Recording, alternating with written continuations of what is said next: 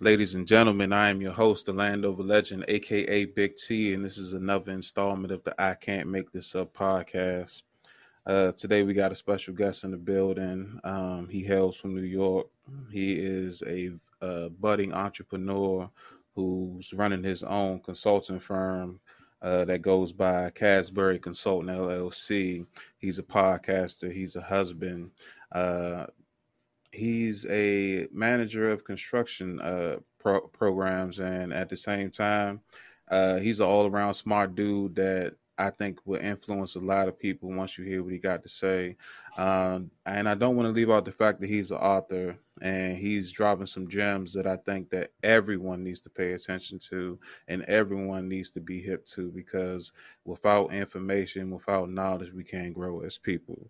I want you to go ahead and give it up for Trevor Casbury, everybody.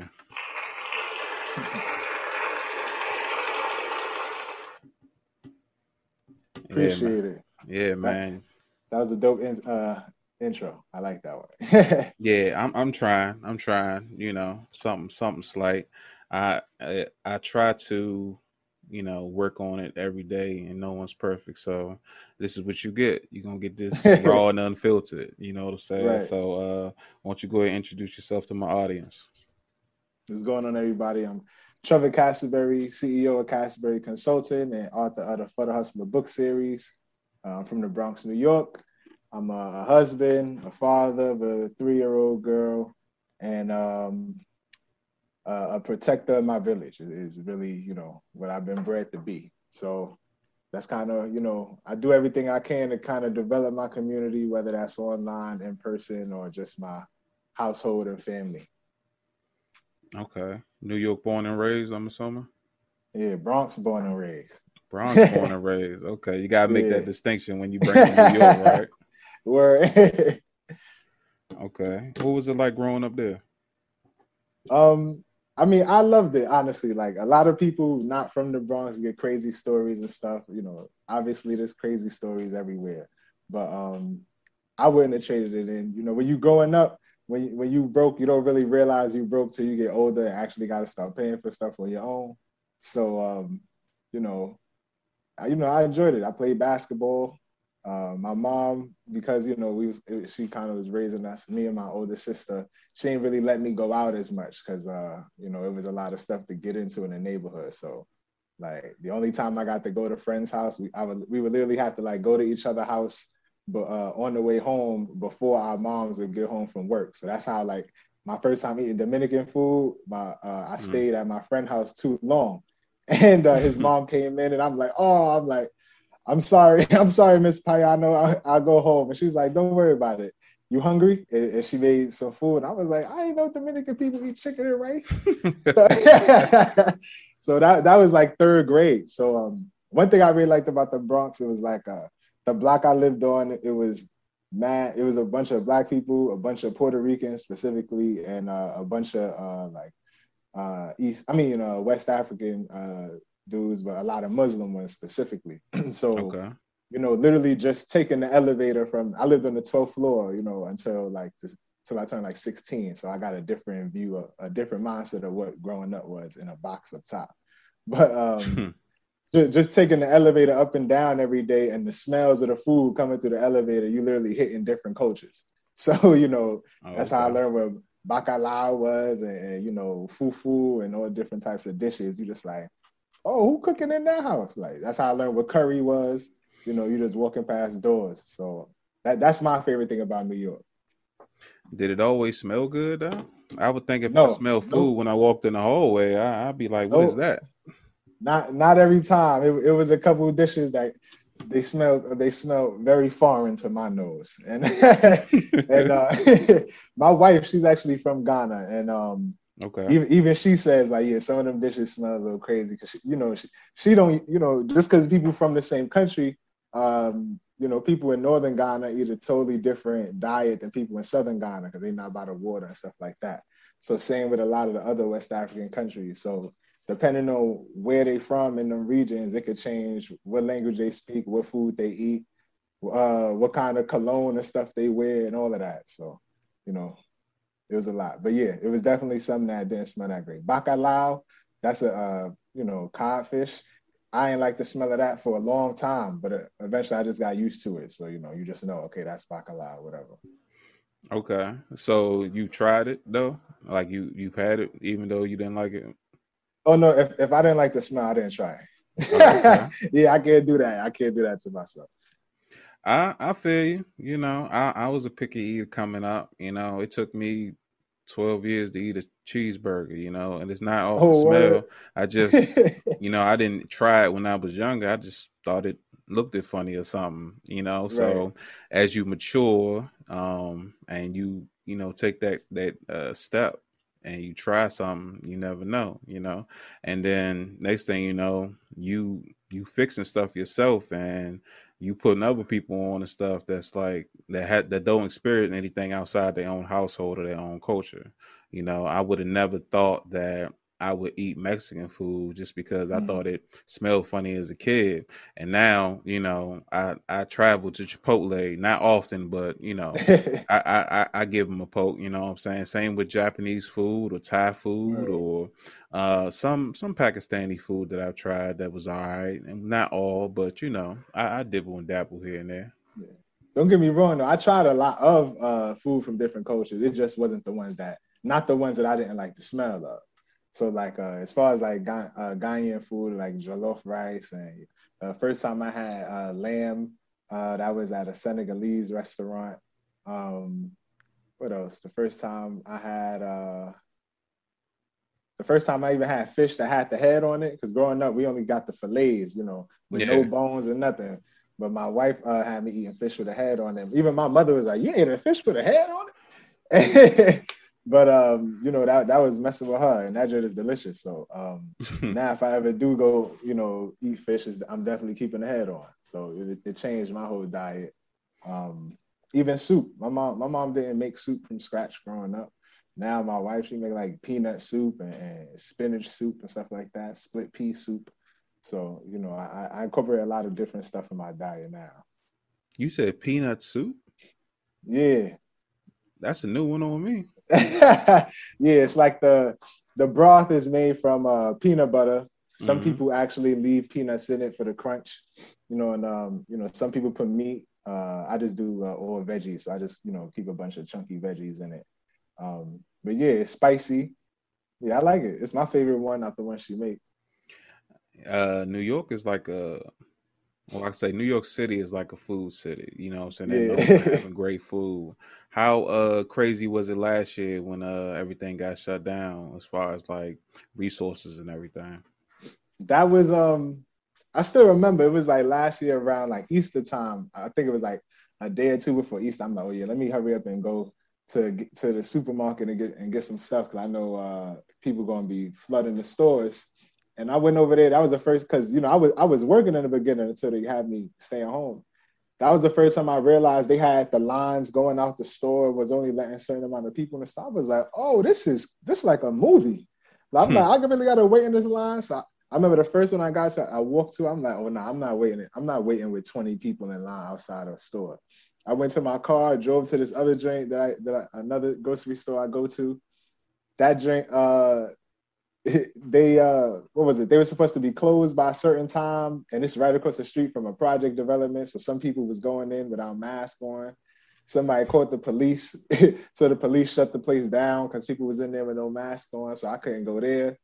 So I didn't have to. I had to drive to Target, and pretty much I could only get like what was left. I couldn't even get no fresh vegetables because all that stuff was taken. It was like only thing left was like rotten tomatoes and old lettuce. So I had to get like frozen. I don't even really eat frozen vegetables. We had to buy a bunch of frozen vegetables, different types of snacks that we never had before. But we did a lot more cooking from scratch, that's for sure. Luckily we were home to actually get it done. Because if I was still having to go out back and forth to work every day, it would have been a lot more stressful. But because I was able to stay home, we was able to adjust to a lot of differences that was happening. I'm assuming you and your household doesn't really go out to restaurants that often.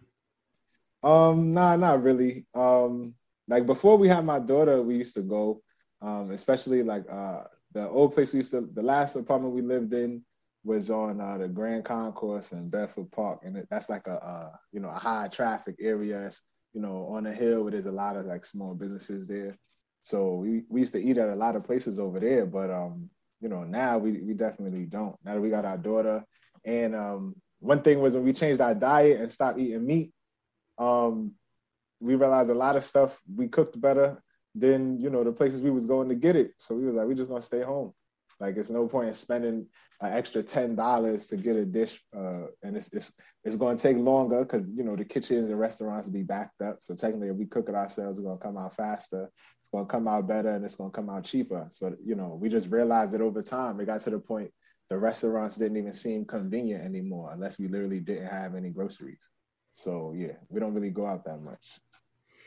Yeah, I say from my experience, I sat down at a restaurant for the first time last month since last what March, March 16th, I think it was 2020, and it just was. I guess I don't want to say it was boring, but it ain't feel the same. I'm used to having people in the atmosphere, interacting and stuff like that.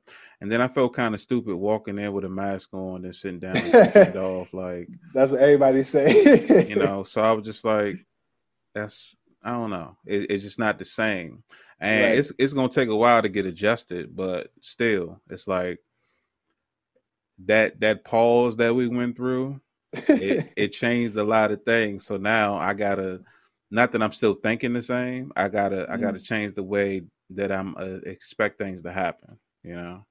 So let me ask you this: what what got you into consulting? All right. So I'll tell a story from the beginning. Basically, my senior year of college at a University of Akron in Ohio. Mm-hmm. Like that February, I was playing basketball, just regular basketball in the rec center, and tore my shoulder out of place, right? And I'm 6'5", 260, right?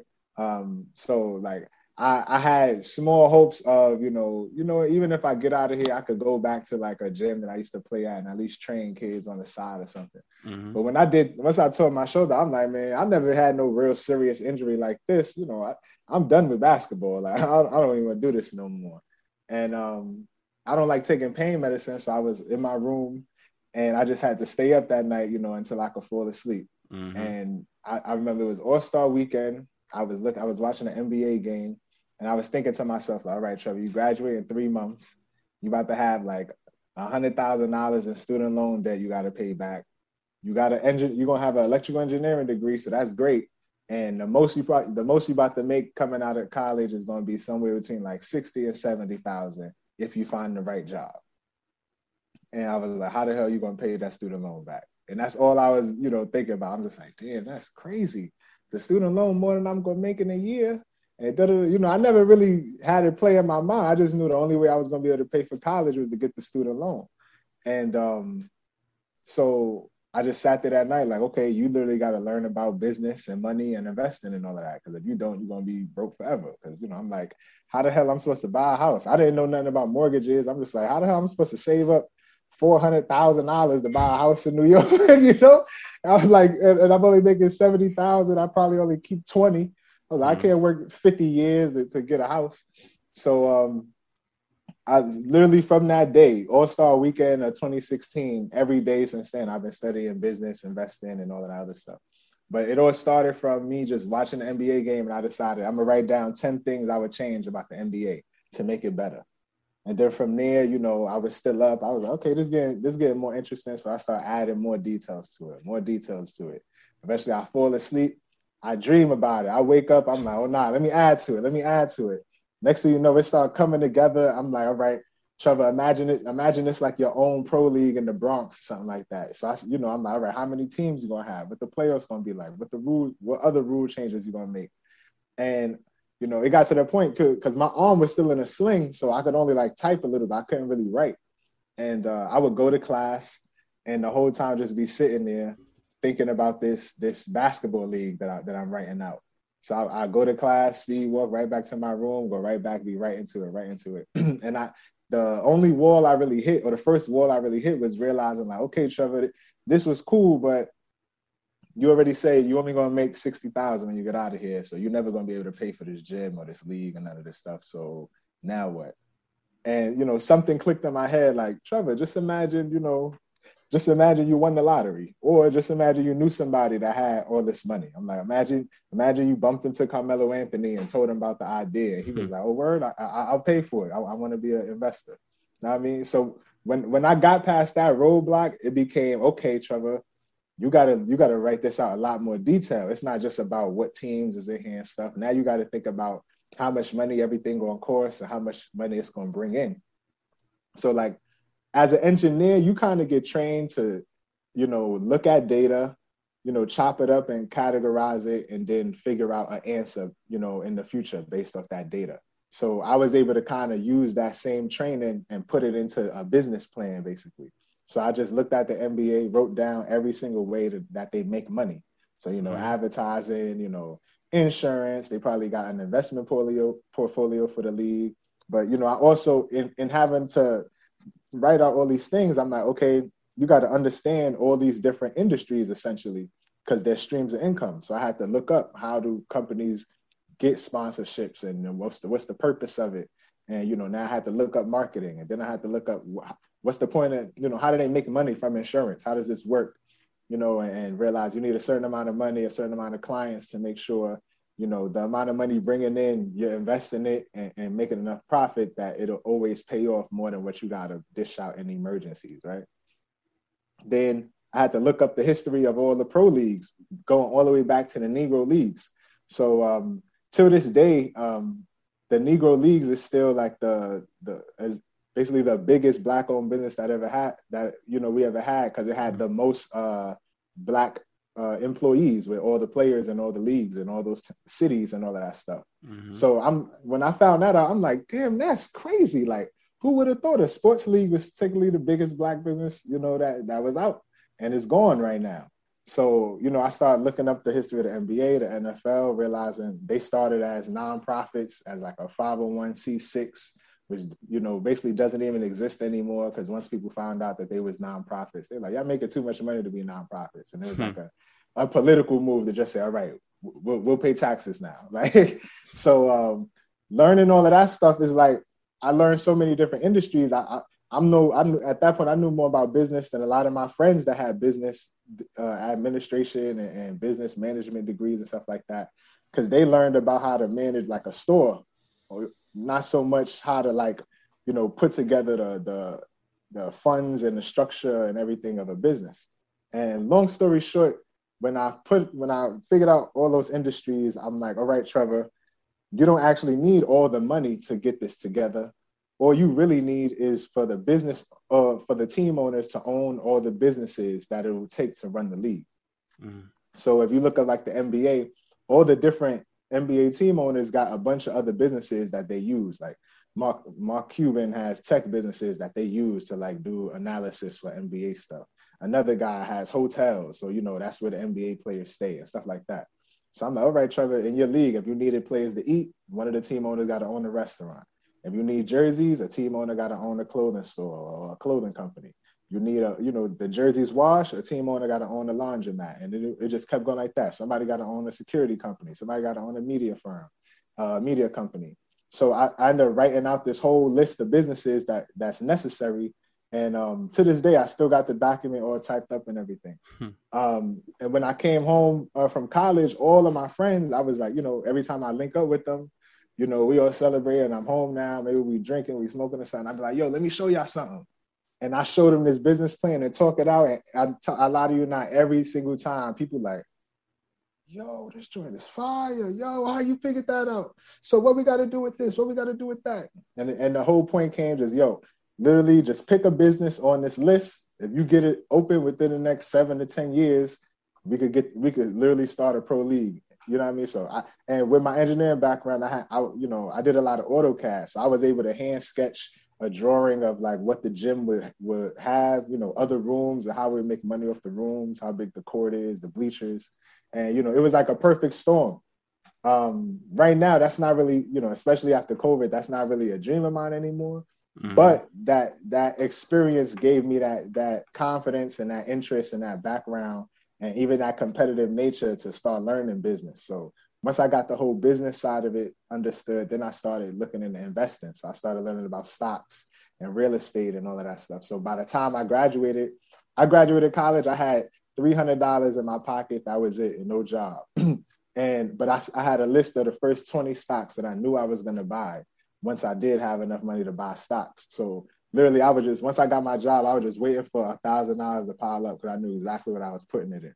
Or because I spent that time, 3 months straight just studying every single day, business and investing. And you don't realize how much you can actually learn in 3 months when you do something every single day. So eventually I learned a bunch. I started investing by the end of 2016. Me and my wife, we get married and we move out in 2017, like in March of 2017. We find out literally the next month she's pregnant. So a month after that, I'm just like, damn, you're going to have to start that business ASAP. You thought you had 7 to 10 years to start a league. You need money now. I'm like, listen, Trev, maybe you just need another source of income to fund the league, right? So I got to manipulate my mind to say, all right, you just do this other thing and it'll work. And I was watching an interview. It was Dr. Boyce Watkins, because he was like the dude I was watching that was like giving me the confidence that you can start a business, but not only can you need to. And the fact that you're watching this channel and taking in this info, let me know that you want to, right? He was interviewing Andre Hatchett, which I call him my business mentor now because we speak semi often, and I ask him for some information every once in a while. And he holds me and my wife down a lot. And at the time, I'm watching the interview, and Andre Hatchett is like the king of the mobile notary business. So if you look up mobile notary, you'll find his name. He was talking about that business and how, it's a low cost, high, and recession proof business, right? Mm-hmm. On Dr. Boyce channel. And I'm like, damn, maybe that's something I could do. But in that same interview, he ends up saying in the same breath, the fastest growing business in America, as far as small businesses, is the consulting industry. So I'm like, Trevor, you could start business consulting tomorrow. You don't got to go get a license or nothing. So that was literally that same night. In the interview again, he tells people, if you really want to start a business, you need to make a step towards, launching it every single day. So day one, if you say you want to start a business, at least buy a domain name. So literally that night, I bought Castleberry.com, made a Castleberry Consulting Instagram, and then, it kind of been history since then. It started with business consulting. Eventually, I added on investing. Eventually, I added on negotiating. And then once we started offering all three, and I had other businesses I outsourced to, I decided, I needed a new title because it was hard to, say what we did without saying so many words. And that's when I looked up different types of consulting industries, and logistics consulting was like the most accurate description of what we did, which was, find the kinks in people's supply chain operations and their daily operations to either help them, fix current issues or avoid future issues with their businesses. Wow. And you did all this fresh out of college. Yeah. Basically from May 2016, by May 2017, my business was open. That's dope. A lot of people don't accomplish half of those things until in their 40s sometimes. So I think that I don't want to say that it was like a blessing in disguise, but you getting hurt led to you, finding something great within yourself and pursuing it, and not only pursuing it, but bringing it into reality. Like, so what motivated you, besides, the thought of, being a father and wanting to be a business owner? Was it just the people that you spoke to, or the conferences you saw, or the interviews you saw, or was it just everybody around you, believing in what your ability to make things happen? So really, it was in me discussing the whole basketball league with so many people, I realized, people my age and adults, all the way up to like my mom's age, most of them didn't know anything about business. So when they see the whole business plan, they always asking, wow, how you know that? Oh, okay, so how you knew this? Okay, how you knew that? And I'm like, damn, like I didn't think I know this much more than the average person about business. I thought I was the rookie, right? Because I only had 3 months in. I'm like, so what do the people that got business degrees learn? So I had to look up what they learned, and I realized they didn't learn none of the stuff I did. Like I asked one of my wife's friends that had a business admin degree, I asked her about LLCs and EINs and stuff like that. She didn't know what I was talking about. She was like, I don't know how to do none of that stuff. Like, I just got a business administration degree. so, so Wow. I'm like, yeah, that's it. Like, at the very least, I could start teaching people, this stuff. So, my and having them conversations, just all the questions people were asking me, I started writing them down and kind of writing the answers to it. Then I'm like, okay, Trevor, how can you actually get this info out? I'm like, most of these people not really, if they don't know this stuff, then they likely not interested in it. So I never thought about actually putting it in the book. And I'm like, I never even read a business book because I assumed they was boring, or they talked in a language that I didn't understand, up until that time. So I didn't want to write one because like the people I needed to teach didn't read business books. So I was like, okay, maybe I could just start, making videos online and then have the people watch the videos. And then eventually I just have like longer discussions that show them how to break it down and they could just buy the video. And, that's kind of how it started. Before I even did the video thing, I had friends randomly when they, somebody would be like, yo, Trevor, I heard you know about business. I had an idea that I wanted to run by you. So when more and more people start asking me questions and, I basically was already consulting. Like one friend wanted to start like a theater company where people come do plays and stuff. So I gave them my recommendations and stuff based on my own research. And, I realized, Trevor, all you had to do was charge them $30 to sit with you and boom, you a consultant. So that's how I started because I was like, I'm not going to charge somebody less than what I already get paid in my job. I was like, you just charge somebody $30 for an hour and boom, you just start small. And as you get more confident or your clients get more, progressive, you can raise their prices. And, it just went little by little. The first, I would say the first hiccup I ran into though was that same summer I tried to do like workshops. So I rented out this room in a WeWork center. My first workshop was fire. I had somebody come have food for everybody, like 12 people came and all of that stuff. So at the end, I think I profited like $60 after I paid for everything. But it would just felt good to know I could put something together and like some strangers show up to hear me talk. And like one was a teacher, another one was a guidance counselor, her husband and stuff. So I'm like, okay, these random people, trust my word. And it was good feedback. So the next one came, like 8 people came. Then the next one came, 4 people came. Then the next one came, 2 people came, and one of them was my line brother. The other one was my sister-in-law. I'm like, all right, Trevor, this is not working. and literally, I ain't selling not one more ticket after that. I was like, oh my God, this business stuff sucks. and I remember I went on my dude Bobby Stowe's radio show to promote it, and he was like, "Where's the classes at?" I was like, "Oh, they in Harlem, and other ones is in the Bronx." But the radio show was in Brooklyn, so he like, damn, so you don't got no workshops in Brooklyn? What are we supposed to do? I was like, come to the Harlem ones. and I'm like, damn, Trev, that was probably the wrong answer. You should have just found a Brooklyn spot to hold a Brooklyn lesson, because clearly that means people in Brooklyn want this stuff. They had a lady calling in like, yeah, well, I'm in Houston. How do I access the information? I'm like, oh my God. And that's when I realized, Trevor, don't do no more in-person workshops. Just do everything online. So I've actually been using Zoom since 2016, since that lady in Houston said, how I'm supposed to access your information. Man. Word. So, it's just run into an obstacle, find a solution, run into an obstacle, find a solution. And it's like, basically, as long as my clients is trying to do something similar to what I was doing, I could, lead them the same way. You brought up something interesting when you said that you was discussing EINs and everything with the person you said had a business administration degree.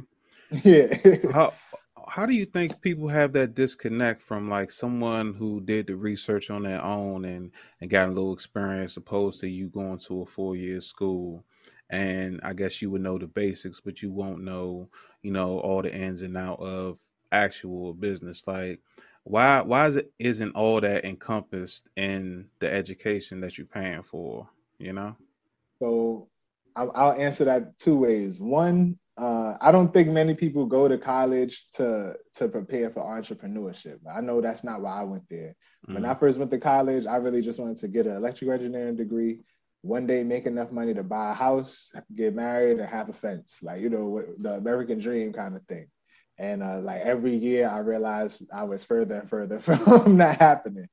Um, but like even myself, I got an electrical engineering degree, but I didn't really take the stuff as serious until I started researching business and I realized I could save money on that gym for the league if I got my professional engineering license, because then I could certify my own drawings instead of hiring and paying somebody else to do it. So until then, I was just learning what I had to learn so I could get my degree and get a job and do AutoCAD. And it just would have been a regular thing, same kind of thing I did at internships, nothing special. But once I had like a goal that was attached to what I was learning, then it became like a whole drive and a plan and everything.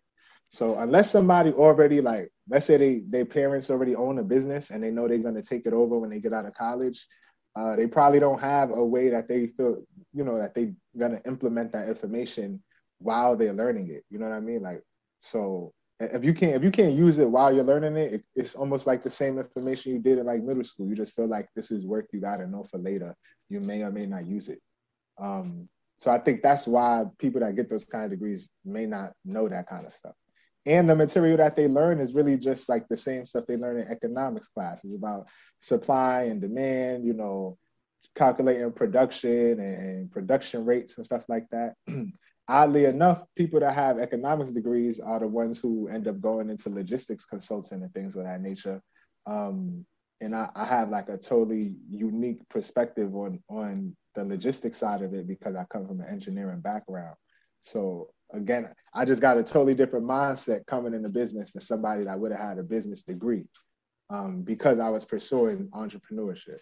Um, but I always said for the price that college costs, if you get a degree, whatever major you have, I think they should be teaching you how to start a business in that industry.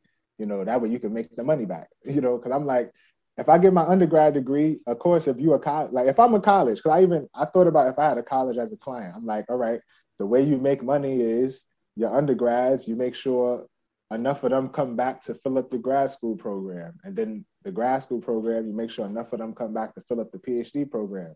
And then at that point, all you got to do is keep undergrads coming in and your whole school is filled. You know, it don't work perfect like that, but that's the basic logistics of it. And I'm like, how the hell I'm supposed to come back for a master's degree if I'm not making enough money after my undergrad degree? So I'm like, why the hell they don't just have everybody learn how to start a business? Y'all going to access for alumni donations and all of that shit anyway. So like, it just baffled me. So that's a question I got. Like, why don't colleges just teach how to start a business in every industry that you got to major in? But you know, I think that'll take away the cogs they need for the machine to keep going. You know, true. so But they again, not. I don't feel like you should be going to college to get, you know, a job that your college degree didn't prepare you for. Like, what college degree really prepare you to be an administrative worker? You know what I mean? Like, but I think a part of it is just you got to compete with older people that already got 20 years or 15 years in the industry. So the only thing you can do to kind of give yourself any kind of, you know, leverage is say, I got a degree. Other than that, I don't really see why a lot of jobs have degrees. Because, you know, I wrote in my book, For the Hustler Volume 1, one of the quotes in there is a college degree is not an asset, it's a certification. And I compare it to like my lifeguard certification and OSHA certifications and stuff like that. How it just give you eligibility for a certain job. You know, an asset, you really should be able to sell it, leverage money and borrow against it and stuff like that. You can't sell your degree. So that's my view. man, oh man, oh man, my man speaking facts right now. I can't even lie about that. So for the hustler, what inspired you to write that book, and did you see yourself becoming an author?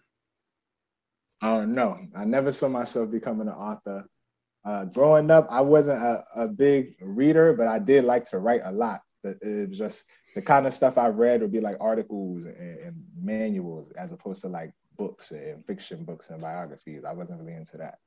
But my wife, she's a publishing consultant. So after we got married and found out, she was pregnant in April, I think in July of that same year, she got fired. And oddly enough, she was an administrative worker at an engineering firm downtown. So she got fired while she 5 months pregnant. And then out of nowhere, it's just like we went from a household of 100K to a household of 60K. So it went from us living with, buying art and putting it on the wall because we live in good to like, damn, which bill I'm not going to pay this month. So and it was real. It was just a real big shift.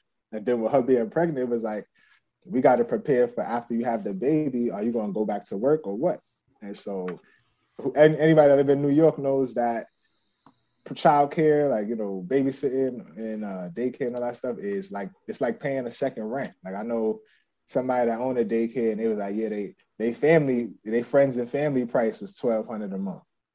So I was just like, how the hell I'm supposed to pay this? Like I pay $1,400 a month for the 1 bedroom we live in the Bronx at that. Like it ain't even no lavish apartment. It's just the ceiling's high enough that I couldn't touch it, And then so basically after she had the baby, she took her senior thesis, which was a collection of poems because she got an English degree, and she expanded on it and turned it into a book called Back to Kukrensimi, which is the city that she's from in Ghana. And it's like all the poetry kind of talked about her experience as a Ghanaian American who was essentially raised in Harlem, but in a traditional household, and like all the conflicts that she had to go through. And growing up as a Black woman, but also having the African tag on it, and the nuances there. And later on, I got so frustrated because my prices had to go up because I was getting better at consulting. But a lot of my clients or my audience that I really was going after originally, they either one didn't have the money to pay my higher prices, or two, they weren't ready to it's like if you paying a lot of money after a certain point, it's because you already own a business and you're trying to fix a certain problem or reach a certain goal. So somebody that don't know much about business and just want to learn the basics, not going to pay no $80 an hour just to learn the basics. Whether it's worth that or not, they just don't have it. So I had to figure out a way to still get the information to my initial audience, which is people who don't really have the money or the financial literacy, but also find a way to monetize it too. Because I can't work for free. If that's the case, I might as well just go to my job. And eventually my wife just looked at me like, why don't you just write a book then? And I'm just like, I don't know. I started trying to come up with excuses, but like there was just like no reason not to write a book. And so at that point, I was like, yeah, but like business books is boring. My audience don't read business books. She's like, all right, you're not a regular business person. Like you're not the rich dad, poor dad guy. You're not a economics textbook writer. You're a Black dude from the Bronx. Write a business book like a Black dude from the Bronx. And I was like, all right, I'll think about it. And I watched a lot of battle rap. So as I'm thinking about it, we watching, Sue Surf versus who was it like? Sue Surf versus Charlie Clips or something like that. Or maybe it was him versus Tay Rock or something. But, in listening to that, I'm like, yo, Trev, this could be your way of playing with that. Like you're not a rapper, but like you could use that same kind of vibe. The same way like Loaded Lux could teach a lesson in rap. You could teach business and talking the way that you talk. So that's what I did with the book. So what I did, eventually it became, I put in 50 quotes because my wife already had the format ready because again, she a publishing consultant. So this is what she do for her clients. And so we decided on what she calls a motivational quote book. So it's 50 quotes, a passage with each quote, and then a blank page behind each passage so you can write down whatever thoughts you have. And pretty much whenever you write a book like that, the whole point is for somebody at point A to, you know, achieve a specific goal by the end of point B. So with that one, it was all about teaching people how to identify the, you know, they existing skill set and their existing resources, and giving them different ways that they can monetize it. And I was like, I could literally write this book, sell it for $20, and then now I'm good, and I don't actually have to meet with people, and technically they don't even got to pay me $30 an hour. They paying me $20 for life, you know, just for the book forever. And you know, that's kind of how it went. The one thing I added to it, because, you know, again, my engineer mind and then my business mindset was just, how many ways can I use this book to either make money or market myself, you know? And I was like, all right, I got my hands so people know I'm Black and stuff like that. You know, you know, the way it's sitting, like, I'll show you the cover, like, the way it's sitting, like, you get a different vibe. This don't give you, you know, Rich Dad, Poor Dad vibes, right? Yeah. So I had it like that, and I was all right. The title of the book is For the Hustler, so you could really hit your target right there, right? And you know, I got my face on the back cover. So literally, somebody that I knew from like summer camp in middle school stopped me on the train because he saw me reading the book, and he saw my face on the back cover and remembered my face. He was like, "Yo, you're Trevor?" So I'm like, "Okay, this definitely works." Got my Instagram and everything going in, but I'm like, "Trevor, you missing something that makes the book pop." And that's when I decided, all right, you got 50 quotes. How can you use this to help other businesses? Because that's what you do. And I was like, I'm in the table of contents, I'm gonna take out the, you know, where it would say quote 1, page 1, quote 2, page 3. I'm gonna take out the part where it say quote 1, quote 2, and I'm gonna put different Black businesses there. And I was like, the way it'll work, because I had to like ask my wife, my aunts, my sister, my nieces, different questions and stuff, just to see how it would work logistically. And it was like, if I put the name of the business there, then people don't really know how to go buy something from the business or look it up, right? So I was like, I got to put the website there. And then I'm like, I don't want to put the website and a description of what they do, because then if you give somebody, you know, if I say, oh, this is a weave company and they sell wigs, now if you reading the book, you just like, yeah, I ain't going to that website. Mm-hmm. But if I just put, you know, blackbeauty.com, you don't know what it is. You're like, shit, I'm going to click it. Let's see. And then you're like, okay, weave. All right. Do I know somebody that needs this? Let me share it. Because, you know, you can hit it right on your phone. Yeah. So I was like, I'm only going to put the website in the table of contents and on the quote page. And I was like, and this is my way of literally giving free promotion to 50 Black businesses for life. And I was like, I don't even got to sell the ad space, even though I could. I'm like, just give it away for free, and you just build the relationship with 50 Black businesses, easy. And, you know, boom, it worked. And next thing I know, people was loving the book. I got a cousin who was locked up. I sent him the book. The book was so good, he was showing it to a younger dude that he said was in prison with him, that had dreams of you know, designing clothes and stuff when he got out. So he was like, yo, read this book. My cousin wrote it, yada, yada, yada. And he told me, like, pretty much where he was at, what everybody would do is put their pictures up on the wall with all their friends and stuff that was out. Mm-hmm. And when people come to your cell, you could like show proof of who you was and who you know. So he was like, once he would show people the book and be like, yeah, my cousin wrote this. They'd be like, your cousin wrote it? He'd be like, come to my cell, I'll show you the pictures and everything. So with that, you know, he built a status just off this. So all the dudes, you got to think, all the dudes in prison that's thinking about business and got their head on straight, he attracting them as opposed to, you know, the dudes that's in the craziest stuff. Yeah. And the dude that he let borrow the book ended up getting moved to a new prison and left off with his book. He stole the book. So he told me, I'm like, oh, how you gonna let him skirt off with your book like that? He was like, yo, he better not be at the next spot. I'm like, yo, chill. I'm gonna send you a new copy. I'm gonna just send you 2 copies. I was like, keep one for yourself and the other one you lend out. He was like, nah, send me 2. I ain't lending nothing out. Nobody can say.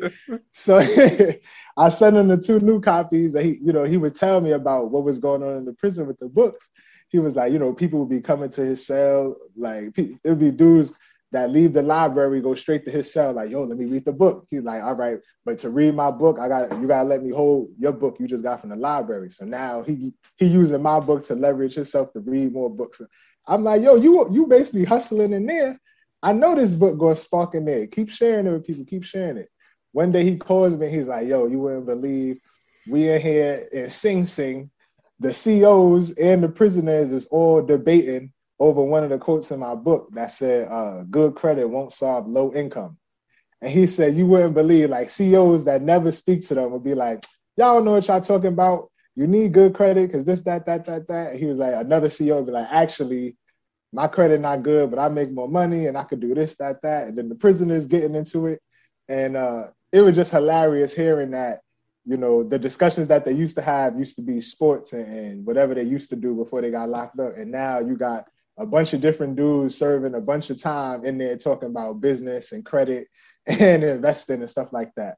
So, you know, those stories was my favorite stories about the book, but that's what made me write the second one and got me writing the third one now, just because I know the information is valuable no matter what, you know, what timeline in terms of your business journey or your entrepreneurship journey you're in. Okay. So before I get back into that, Cassidy versus Hitman. Son, I didn't even watch it, man. I'm not gonna lie. I don't want to watch the Cassidy battle. And Hitman, he got some battles that I like, but I'm not the hugest Hitman fan personally. So I knew the face off. I knew it was gonna be more exciting than the battle. So I watched the face off, but I didn't watch the battle. And I got a bunch of my friends that did watch it, and they was like, "Trevor, you ain't miss it. That was an hour I'm not getting back." Me personally, you know, not that I'm picking sides. I think Cassidy took that one, but it's always up for debate. You know, it all depends on how He you definitely feel won the about. face off. Yeah. So it was crazy as usual, and I didn't see that coming. But then again, 2021 has brought a lot to us that we never expected to see. So who knows Right, what's next? for So sure. focus on the problems you will solve, not the money you will make. Tell me Hmm. about that. Yeah, so I don't even remember what I put in the passage, but I know for a fact when I wrote the quote, it was like, if you start focusing on the money you're gonna make, you're gonna be one stressed out entrepreneur. Because in the beginning, the money is just not coming consistently, and it's definitely not coming fast. If it do come fast, it's gonna be inconsistent like a mug. So, Mm-hmm. but if you focus on the problems that you're fixing, like you know, the same way, I wanted to sell 1,000 books in the first year. I sold 100. I wasn't mad because I had people buying the book, you know, that was emailing me and texting me, telling me, you know, how fire the book is, and they sending it to other people, and you know, my cousin in prison, people stealing the book from him and stuff like that. So it's like when you focus on the value you bring in people and the problems that you're solving, you always continue getting better. So you know, you solve one problem, you end up finding a new problem that comes after that. So for me, it was like people don't know enough about business. I'm gonna teach them about business. Okay, now people don't know how to fund a business. So it's like, all right, I'm gonna teach you how you could just, you know, what businesses you could start for a low price, and then you could use that money to fund the business that you want to do before. And it's like they don't know how to write the business plan. I showed them how to write the business plan. So you know, piece by piece going forward, because I was focused on the problem I'm solving. I stayed focused, and I wasn't annoyed at the fact that the money was coming slow, because as you keep solving problems, the money is guaranteed to come. And it's this one dude named, I know on Instagram his name is Sleepers for Suckers, but he had a quote that said, "When you solve big problems, you get big paychecks," or something like that. And Mm-hmm. it was like, as you keep going, solve it. Same thing as when you were able to solve a lot of problems, you're able to get a lot of paychecks. So, you know, that's my whole thing. Focus on solving more problems and the money's bound to come. You focus on the money first, you're not going to keep looking for problems to solve. Well, based off of everything you told me, and you know, you putting out information and the responses you getting, it's almost like you was like meant to be a teacher opposed to, you know, a student. Now you absorb information and you put, you know what I'm saying, you utilize that to make things grow. Did you ever think about that, or did anybody ever approach you and think that, you know, maybe you should, you know, be a teacher, not just a consultant? So it's funny you say that. So again, growing up, I didn't grow up with my father, so I had like a real issue with authority. Like I felt like, you know, most Mm-hmm. people that was being authoritative was flexing their power. You and Oftentimes me they both. were. Right. And oftentimes they were, but sometimes they weren't. And I was just in my feelings. And then, when you big, like when I graduated 5th grade, I was already 5'6". So, people, it was grown men that thought I was grown men, like pressing me about stuff. It's like, yo, the book bag on my back is from, I got middle school notes in my bag, dude. Like, what's wrong with you? So even playing basketball, dudes be mad that I'm hitting them too hard. And it's just like, dog, I'm 14.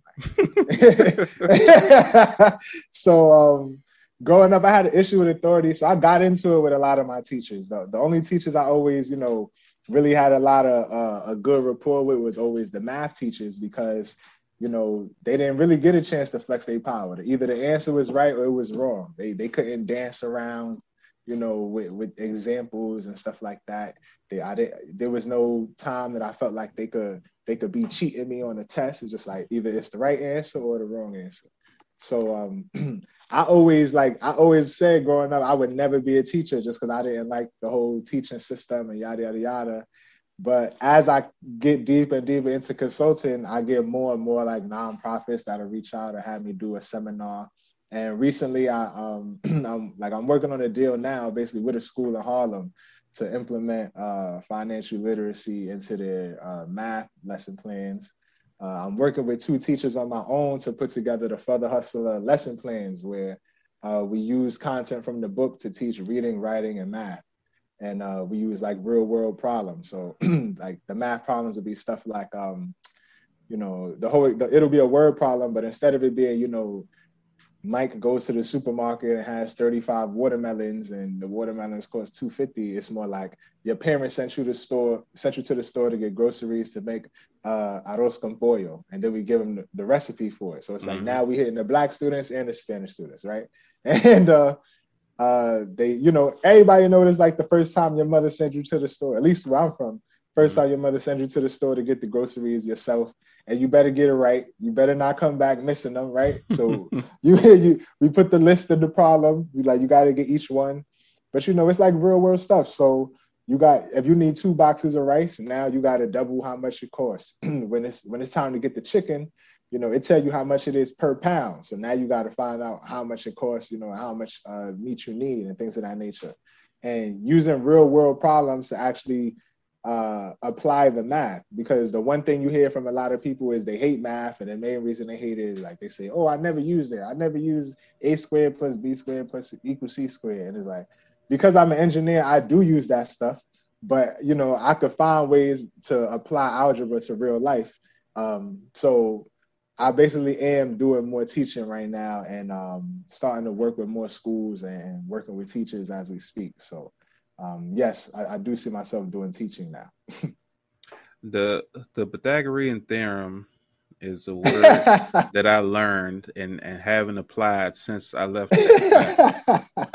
There are no questions on tests that ask you the name of the 3 boats that came over from England back in the 1400s. Like, this was stupid stuff that we all remember, or at least most of us do, that is useless. It is honestly useless. You know what I'm saying? Like, the Pythagorean theorem is not useless though. Engineers need that. No. I said for people like me. You know what I'm saying? So when you in certain fields, I'm saying, like, for me, I was good at math. I was great at math. I was taking trigonometry in like the 8th grade. I was going to Maryland University and helping tutor freshmen there, during summer programs for like, advanced college credits and stuff like that.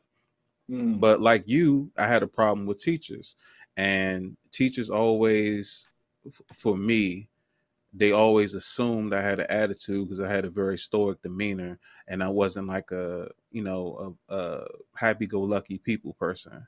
So if I didn't fit in with their little box of what they think a kid should be, they always, assume the worst. Oh, he's a troublemaker. Right. Oh, he has attitude and stuff like that. So that's how I lost respect for most of my teachers. And then when I started playing football and they seen me, laying dudes out, they really didn't want that smoke. So it was what it was. Plus, they kind of let football players do whatever they want, especially when we got to pull out of class and skip or whatever. We ain't like cheat and get like grades or nothing like that, but Mhm. we had a little leverage, not too much though. Right. Yeah.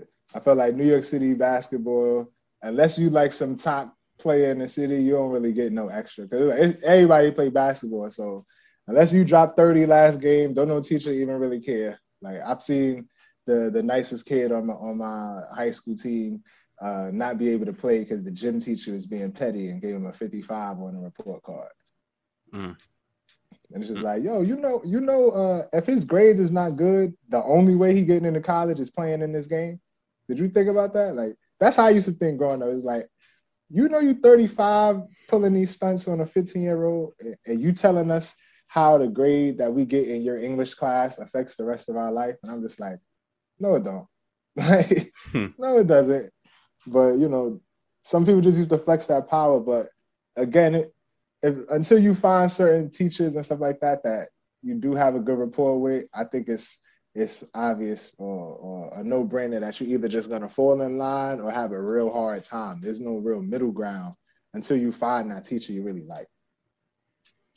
Yeah, everyone uh, learns at their own place or their own pace, and sometimes it takes a particular person and the way they instruct for you to actually learn or want to learn. Right. For me, So it was my French teacher, Miss Lucas Saint Fort.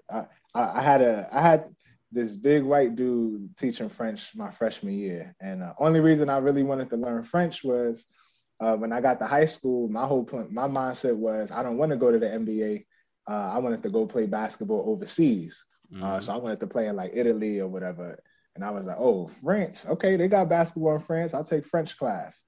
And I just was not picking it up. I don't know what it was about the way he taught, but it was another teacher, Saint Lucas Saint Fort, a Haitian dude, and he used to do French tutoring on Saturdays. So it didn't matter if you was in his class or the other class, because he was the head of the French department. You could go to the Saturday tutoring. You didn't have to sign up or nothing. You just show up and walk in. So I went, and what he did, he was like, if you're struggling in French, it's because you don't believe in the French. So you need French everything. So when you walk in, he only playing music in French and he won't turn it off for the whole tutoring session. He got French bread and French cheese and French cakes and stuff like that in the class. And he only it's like he was like, if you want my attention, you have to say Monsieur Saint Fort.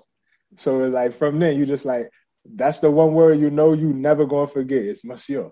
And then it's like little by little, it's all right, you want to use the bathroom, you gotta say this, and because it's like you really have to use the bathroom, like please, please, he'll have you sitting there dancing, trying not to pee himself, and he'll be like, oh, are you trying to say this? And then you say, he'll be like, all right, go to the bathroom.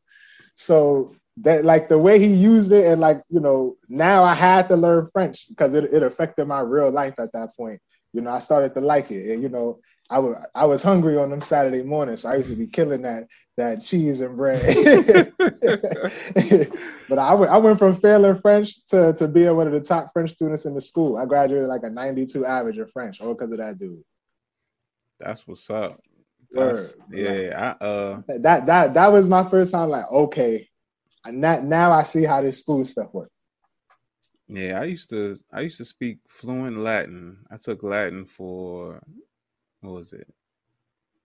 I think it was 6 years, 7 years. Oh And wow. when they changed the school district zones, I ended up going to a school that didn't have Latin and they only had Mm-hmm. Spanish. And I got D's both years. I took my foreign language, and I'm just like, whatever. Like I took a completely different, almost Right. different hemisphere when it came to languages, and it never Word. matched up. Like I got the basics, never could Right. speak it. You know what I'm saying? Not even conversational Spanish, and it just was like I was just like, nah, this ain't gonna work. And it was what it was after that. Like I retained some of the words, like I recognize, especially when I watch like Greek and mythological movies and stuff like that. But I can't speak it fluent like I used to back in the day. Yeah. High school, I learned. At one point, I was real good at Spanish because playing basketball, I started playing with more Dominican kids, and they played in this real high Dominican area called Washington Heights in Manhattan. So that was my introduction to that area. So all the Dominican kids I hung out with all played basketball. Maybe some played baseball too, but like we all knew each other for playing basketball. So being out there, I started, talking to more Dominican girls and stuff like that. So back then, that's when like Sidekicks was in and stuff like that. So you'll be on AIM late night. So I did like had Dominican girls on AIM, like they'd be teaching me Spanish on AIM and shit like that. So that's how I got good at Spanish. And then I would use it like playing basketball with the Spanish kids. They would start speaking in Spanish on the court, so I couldn't hear what they were saying. So like they'll be like, "Yo, set a screen," but they saying it in Spanish. I'm thinking they just saying somebody's name. I'm getting hung up in screens and stuff. So I started learning, the basketball slang in Spanish at that point. So it got to the point when the basketball park by our school, because I went to A. Philip Randall. That's on like 135th on the west side of Harlem. There's a park not too far away where it's like mostly Dominican dudes in that park that play. One day, one of them was like, they forgot that, I wasn't Dominican. So they tell me, come set a screen, but they said it in Spanish and I came to go set it. And they realized, oh, yo, this the only black dude that can speak Spanish. Next thing you know, they choose me on their team every time. And they like every time it was mad Spanish dudes versus mad black dudes. If I wasn't on the black dudes team, I'd be the one black dude on the Spanish guys team. and I'm falling right in line. They speak in Spanish. I'm running plays with them. And it got to the point, one dude, I forget his name, but he used to see me out there and he used to tell his people like, no, pick him up. He speaks Spanish and we don't have him. He's going to start telling people what plays we running.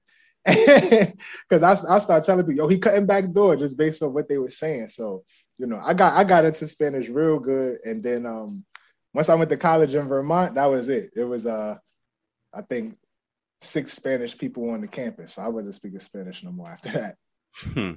Wow. Vermont, though? What made you go there? I wanted to get an engineering degree and I went to play college basketball. So I knew I wasn't going D1. There were a few D3. There was quite a few D3 schools that wanted me to come for a workout, but I was in a performing arts program in high school. I was in a step team. So my junior and senior year, I was captain of the step team. So the guy that ran that program, he used to try to get everybody to go to liberal arts schools because his whole thing was black students always got the lowest reading and writing scores. So we need to send them to schools that got, more reading and writing classes. It sounds good in theory, but I was a student that excelled at math and science since I was a kid. Like my sister, she's 6 years older than me. She taught me algebra when I was in the 4th grade. So literally, I've been getting A's in math since 3rd grade. So I went to a liberal arts school like he was talking about. I just went to one where I got a chance to talk to the coach before I went there. He said I could get a tryout. And I knew they had an engineering program. And I knew I didn't want to stay in New York because I used to always get in trouble growing up, either in school or at home. So I'm like, I knew in 6th grade, because I got on like a 3-month punishment, and that was like the longest punishment I had at that point. I was like, I'm not going to high school in the Bronx, and I'm not going to college in New York because I don't want to be coming home getting in trouble. And I stuck to my guns. I went to high school in Harlem, and I went to school. I was like, I'm not applying to no college that's within 6 hours. And I went to Vermont, and that was it. It was a good time, but the engineering program sucked, so I transferred. Wow. I don't even think I've ever been to Vermont, Connecticut, Boston, New York, Nevada, Ohio. I don't think I've ever been to that far. No, I take that back. I went to Canada.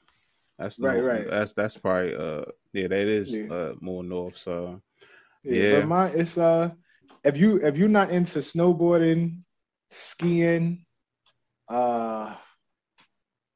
maple syrup, or or I think a lot of the black people I used to meet there is like they'll be from New York and they got in trouble when they was younger and somehow got shipped out to Vermont. Like, wow. Honestly, not anybody used to play basketball and they wasn't a student there, but they was black. Like they'll be like, "Oh yeah, I'm from Philly." It's like, "How the hell you got to Vermont?" Well, I got in trouble when I was younger. I was like, "That is not the full story. Like, how you got to Vermont?" Is what I asked. No bull.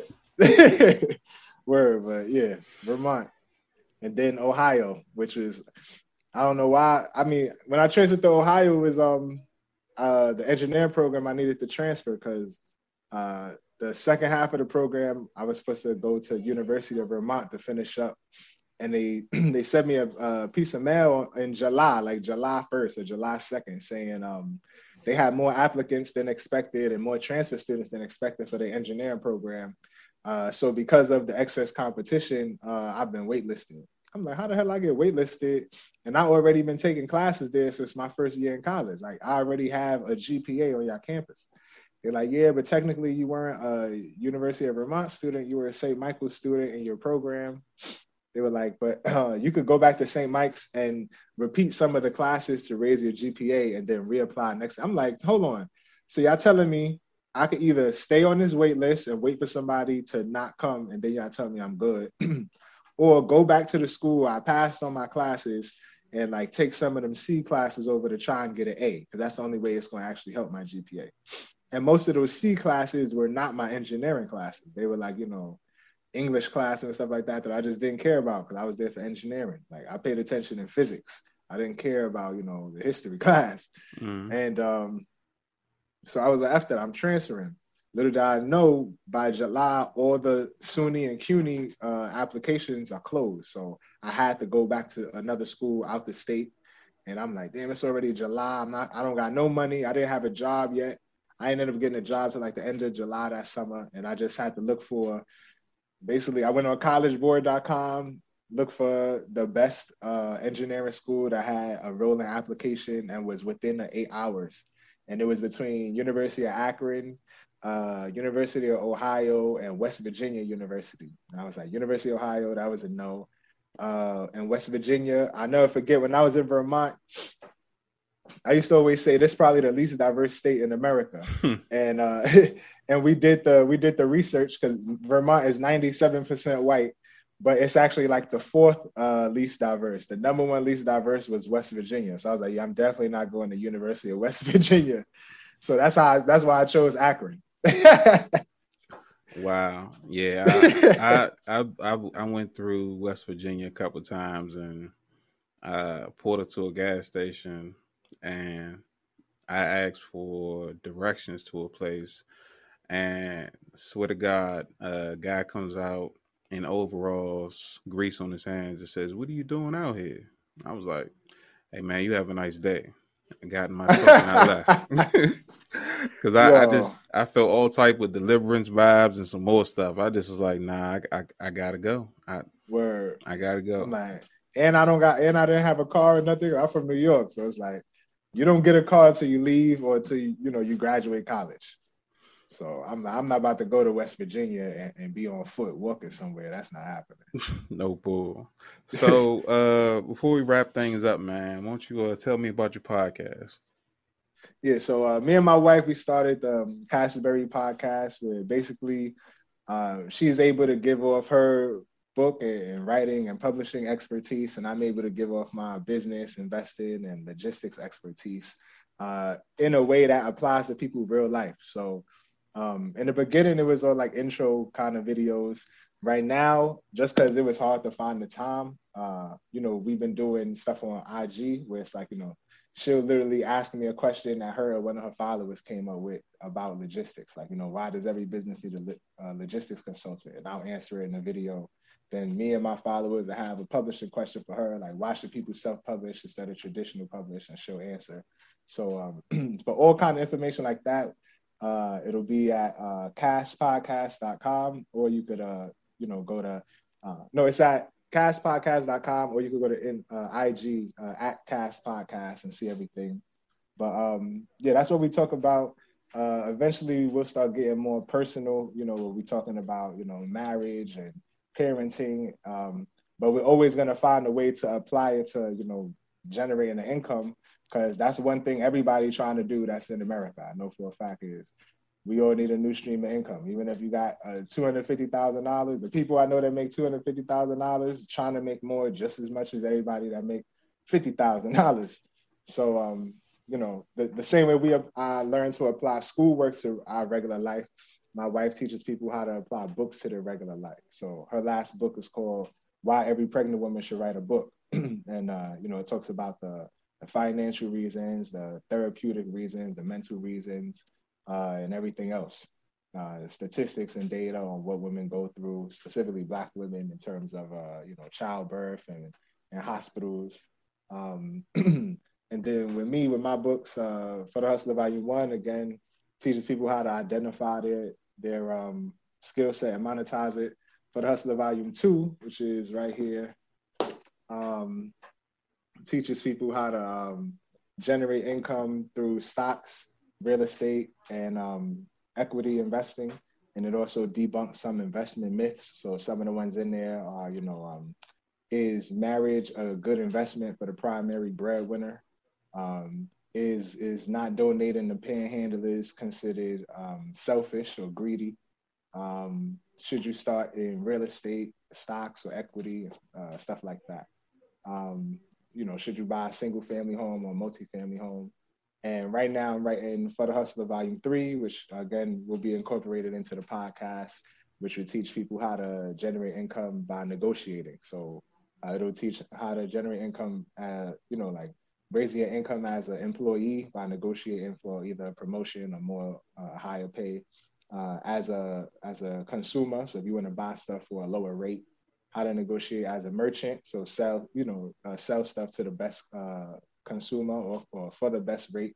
And then lastly, as an agent or a closer, or what I call a negotiation consultant, where you find a business that needs a service or product, you find another business or freelancer that provides that product, but you also have a product of your own that you can add into that offer to bring value to the end customer. And the main reason I teach that is because, you may have a friend that, rap and he need a video shot, and you got another friend that shoot rap videos. You put them together, now they exchange your money. Maybe you make some money in the middle, maybe not, and that's it. They may have a long-lasting career forever, but now that you get nothing. But if it's like you had the proper product to put in with that video, that video director service or something like that. Now every time that business gives off or sells that video director service, you have a product that's bundled up in there where you're making money too, in perpetuity. So now you don't have to make every sale yourself. So that's like my twist on it from an engineer perspective that I put in that book. But for those who don't have the book or don't have the book yet, you can learn more about it at castpodcast.com. Okay, that's what's up, man. That's that was a breath of knowledge. I think that a lot of people they probably don't hear every day, and I'll say it's an 85% chance that that's true. And that's why I created this platform, to have those real conversations and talk about things and people that you don't see every day, on information that's not on CNN, that's not on Fox News, that's not on MTV, or the Shade Room or World Star Hip Hop, stuff that can affect your life outside of what the president and the government got going on. So stuff that you can Right. control. You know what I'm saying? You can't control what the people in power do, but you can control everything that you got going on in your life and your circumstances, just by educating yourself and preparing yourself and making things better for you and yours, and create something for your legacies. For sure. Yeah, man, this has been dope. And after I do the wrap up, we're gonna have to talk about your consulting services for myself. Oh, for sure. I had some stuff that I want to talk to you afterwards about too. So for sure. All right, so I'm gonna go ahead and close this out. And I just want to say this conversation has been very enlightening. It's been very very smooth, and I want to say that I can't wait for it to drop and get people responses. I got a lot of people that pay attention to my show, and they always be like, "Hey man, how'd you meet this person? How you meet that person?" And I say, man, I either do it through my show or through my social media. People see my Right. content, and they're intrigued, they hit me up, or I see their content, I hit them up, and we converse and we make it happen that way. So luckily we was able to make that happen all through, 2020's BS and, 2021's enlightening, Word, yeah, and I So, appreciate you for having me on again. hey man, we're gonna do this again for sure. For sure. You know what I'm Look, saying? book three come. I'm gonna have book three out for Halloween, so I'll probably come back around then just to talk more about the book. And I definitely got to send you a copy in advance before I come out. Oh, that'll work. I was just about to say, I got to get a physical copy. I do ebooks, but I'm about to get a physical copy. You know what I'm saying? Yeah, Just yeah. so I can I have knew it. the ebook would get to you right then. The Amazon be taking a long time to get my books out. They be playing. Hey, hey, you might want to look into getting that distribution, adding that to the repertoire. You know what I'm saying? Yeah, man, it's in the works. Believe me, with my wife in the publishing game, we talk about it a lot. But one thing we haven't found is like a black printing press, and that's mainly because the books are bought online a lot. So Mm-hmm. really, the printing press will only be a distribution side. They wouldn't really be a manufacturer so much.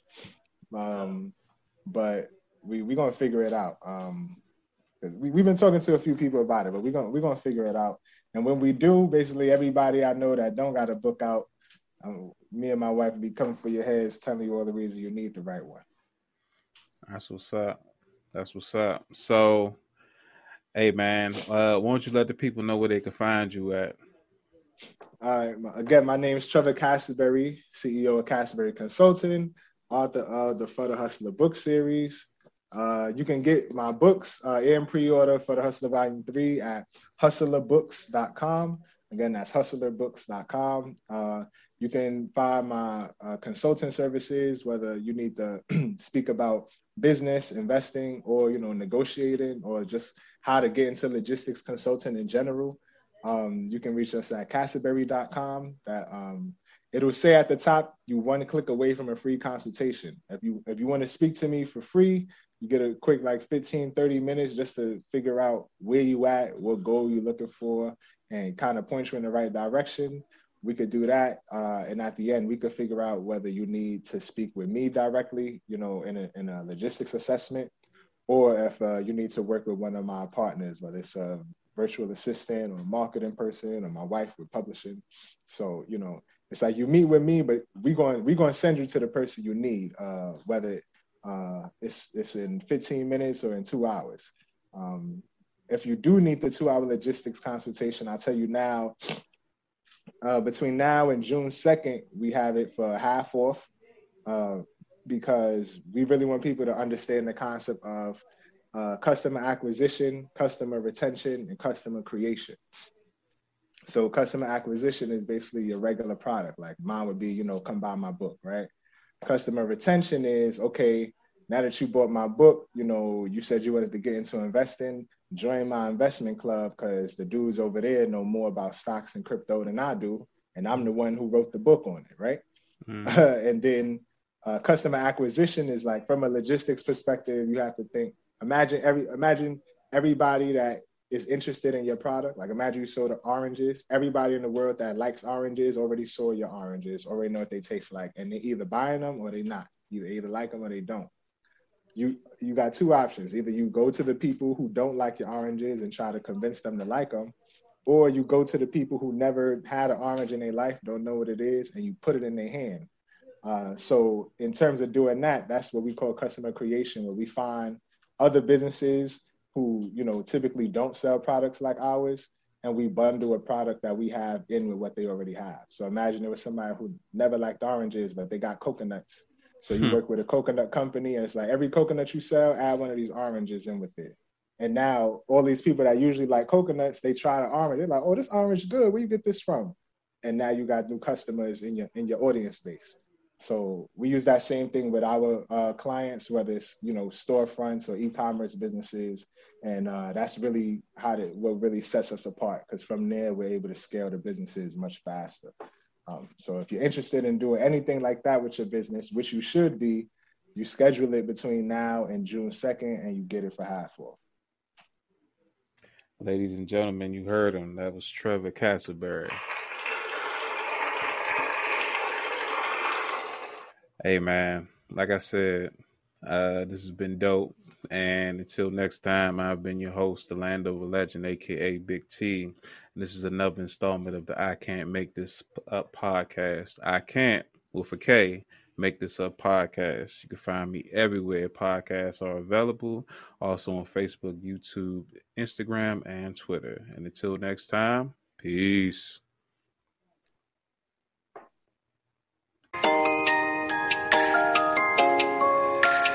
This is Phase